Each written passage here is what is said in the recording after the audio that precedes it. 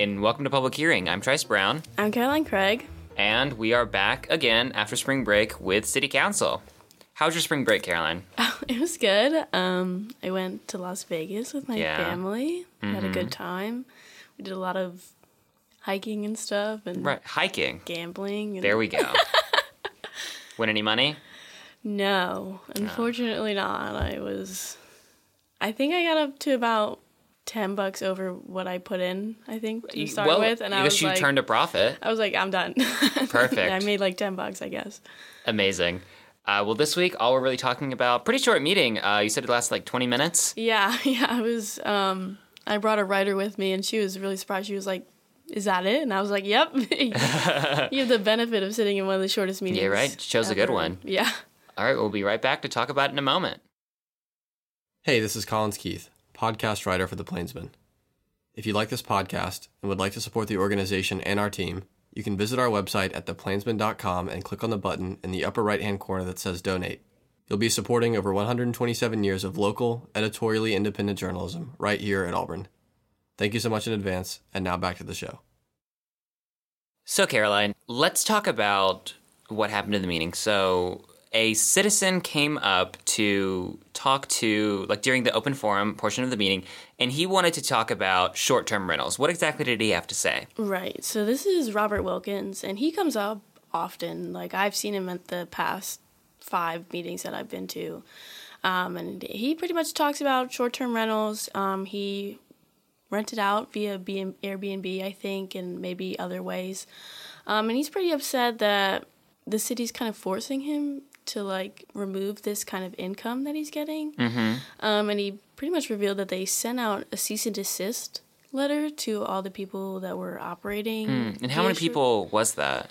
I think he said about 151 people, I think. Okay. Yeah, and he was one of the recipients of that, and he's not happy about it, that they handled it that way, I think. Because I think it's pretty aggressive to send out a cease and desist letter to your residents, basically. Right, yeah, so essentially these people who got the cease and desist letter were just operating they were just renting out their homes that they weren't living in, so they would do Airbnb or any of those other Verbo, or what's another one?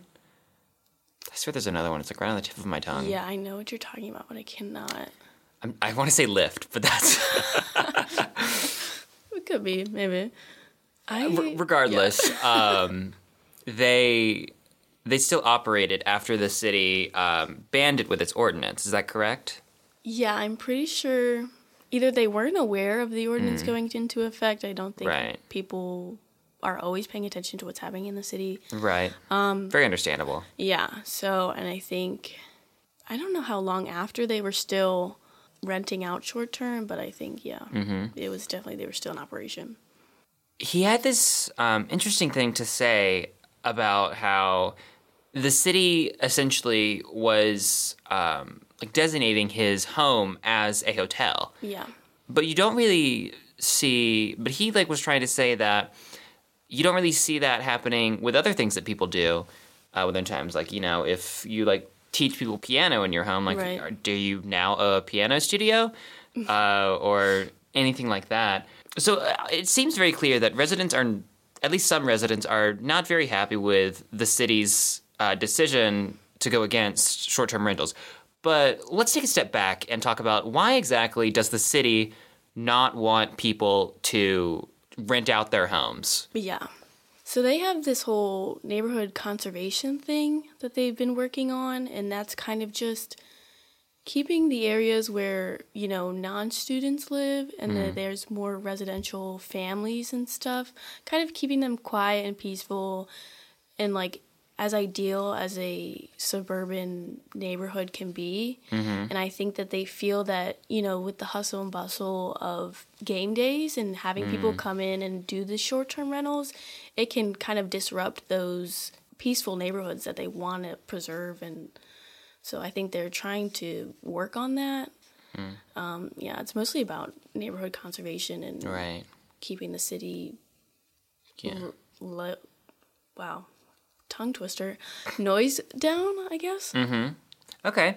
So the city essentially, it's trying to conserve it's trying not to just be a university town, right? It wants like these parts of the city where people can like who aren't students or are coming here periodically for game days to be able to like actually live and not be disrupted by that. Right. Which makes a lot of sense, I guess, because like game days are crazy. Yeah. And it also makes sense because like I've noticed that a lot of student housing is kind of like in the same area. Like there's times where like I go out like west of the university into Auburn, and it feels like a totally different community, right? Yeah. Like it's all these small houses. Like there's a bunch of like winding streets. Not everybody's on them. It's very different, and I really tell that the city is like trying to keep both of these versions of Auburn alive, but also separated. Right. It's kind of crazy. Like I don't think most students get the opportunity to see what the rest of Auburn looks like. Because we are used to like the big apartment buildings and other housing options that we have, which kind of dilute the area that we live in. Right. But there's so many like beautiful, tiny little like southern houses that you can just drive around and like look at. Right. Like I think I remember the first time seeing it, I was like where am I? Like I've never seen this part of Auburn before. And I think I did think it's definitely in their interest to preserve that. You don't want some developer to come in and maybe build a big like bed and breakfast that would disrupt the natural peace of a neighborhood. Yeah, we were just looking at the ordinance itself, and a part of the rules of the ordinance is that you can't serve guests, like you can't serve food to like your guests essentially in these areas. Which is, it isn't really affecting like people having dinner parties, but it's what it's talking about. I'm getting the language a little bit wrong, but essentially explicitly outlawing bed and breakfasts. What? Yeah, I think that's kind of like what Mr. Wilkins was trying to touch on with them classifying his home as a hotel. Mm-hmm. It's like they have these definitions of like what a short-term rental is, what an Airbnb is, what a homestay is, what a bed and breakfast is. And so I guess, like, by their definition, like, he operates technically as a hotel, which is pretty upsetting because he's like, this is my home, I'm making income off it, but I'm not a hotel. Yeah. So, yeah, it's kind of ridiculous that they're like, if you're serving food to these people, you're an Airbnb, and you can't do that. Right, yeah. That is what Airbnb stands for, Air, Bed, and Breakfast. I keep forgetting that. Yeah. It's hard. You don't think about it. You're just like, it's just Airbnb. Airbnb, yeah. Yeah, because he was saying, as I was reading the story, that the city, in some ways, may lose, like, the revenue that's generated from all of this, especially, like, people who want to come in on game days. Like, that brings in a ton of money to the city. It brings in money to, like, the residents of the homes who, like, will get to charge a lot of money and make a lot of money from this, and the people who are coming in are gonna, spend a lot of money eating around town or like buying souvenirs or anything like that, or just going to the games. Exactly. So it brings in a lot of money, but the city does not seem to be. They see like the trade-off, I guess, is not worth it. Yeah, I guess they kind of see the money aspect still coming in because people are still going to come into town, but. If you're people like my parents who just, they get a hotel out in LaGrange and just drive the 30 minutes, there's nothing stopping people from doing that, and you're losing a good significant amount of money. And I think even allowing that kind of income for people, it'll build the wealth of your residents, and then it just cycles into the local economy that you have here. So I think it would be better in your better long-term interest for you to do that.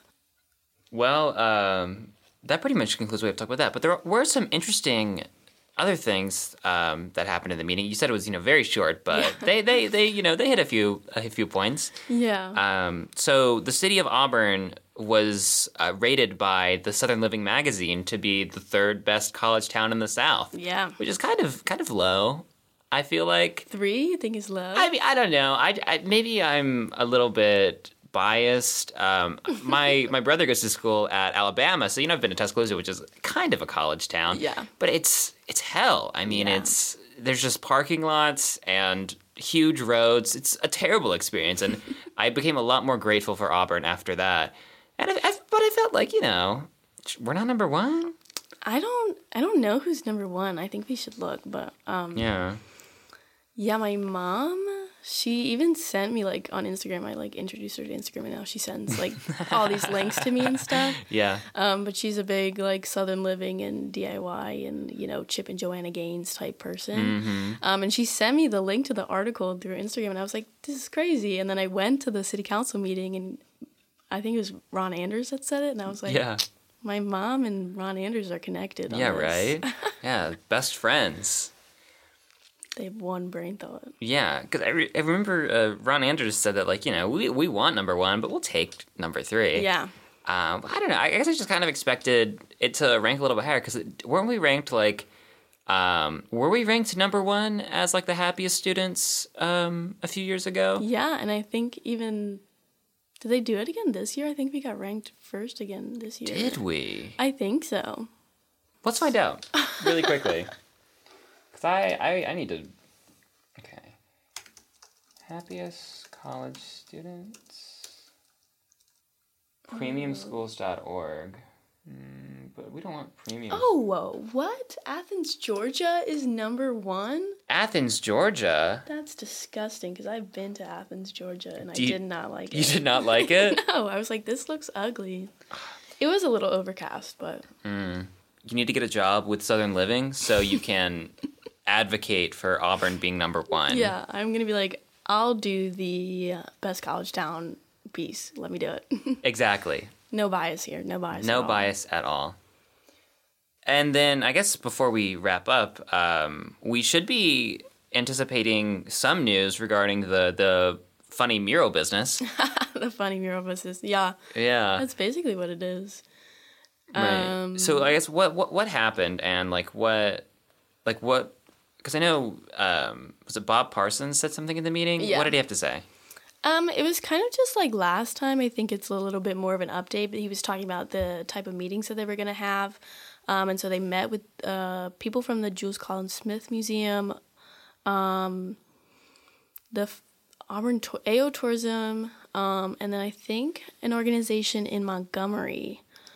And they just kind of discussed like how public art can be beneficial to them. He never gave a really solid update, but he said that it'll be coming soon. He just wanted to let everybody know that they were having these meetings. Okay, so they're discussing it, talking about the pros and cons, and they'll eventually come to some decision, hopefully soon. I hope it's soon. Hopefully they don't have to, tear down the new mural. I hope they come to a decision that it's perfectly fine the way it is. Right? Imagine just them having to paint over it in some bland color. It's just going to go to white. Yeah, a white wall. White Beds Express wall. Fantastic. Amazing. Well, thank you for being on here, Caroline, again. And from the Auburn Plainsman, this has been Public Hearing. I'm Trice Brown. I'm Caroline Craig. And we'll see you next week.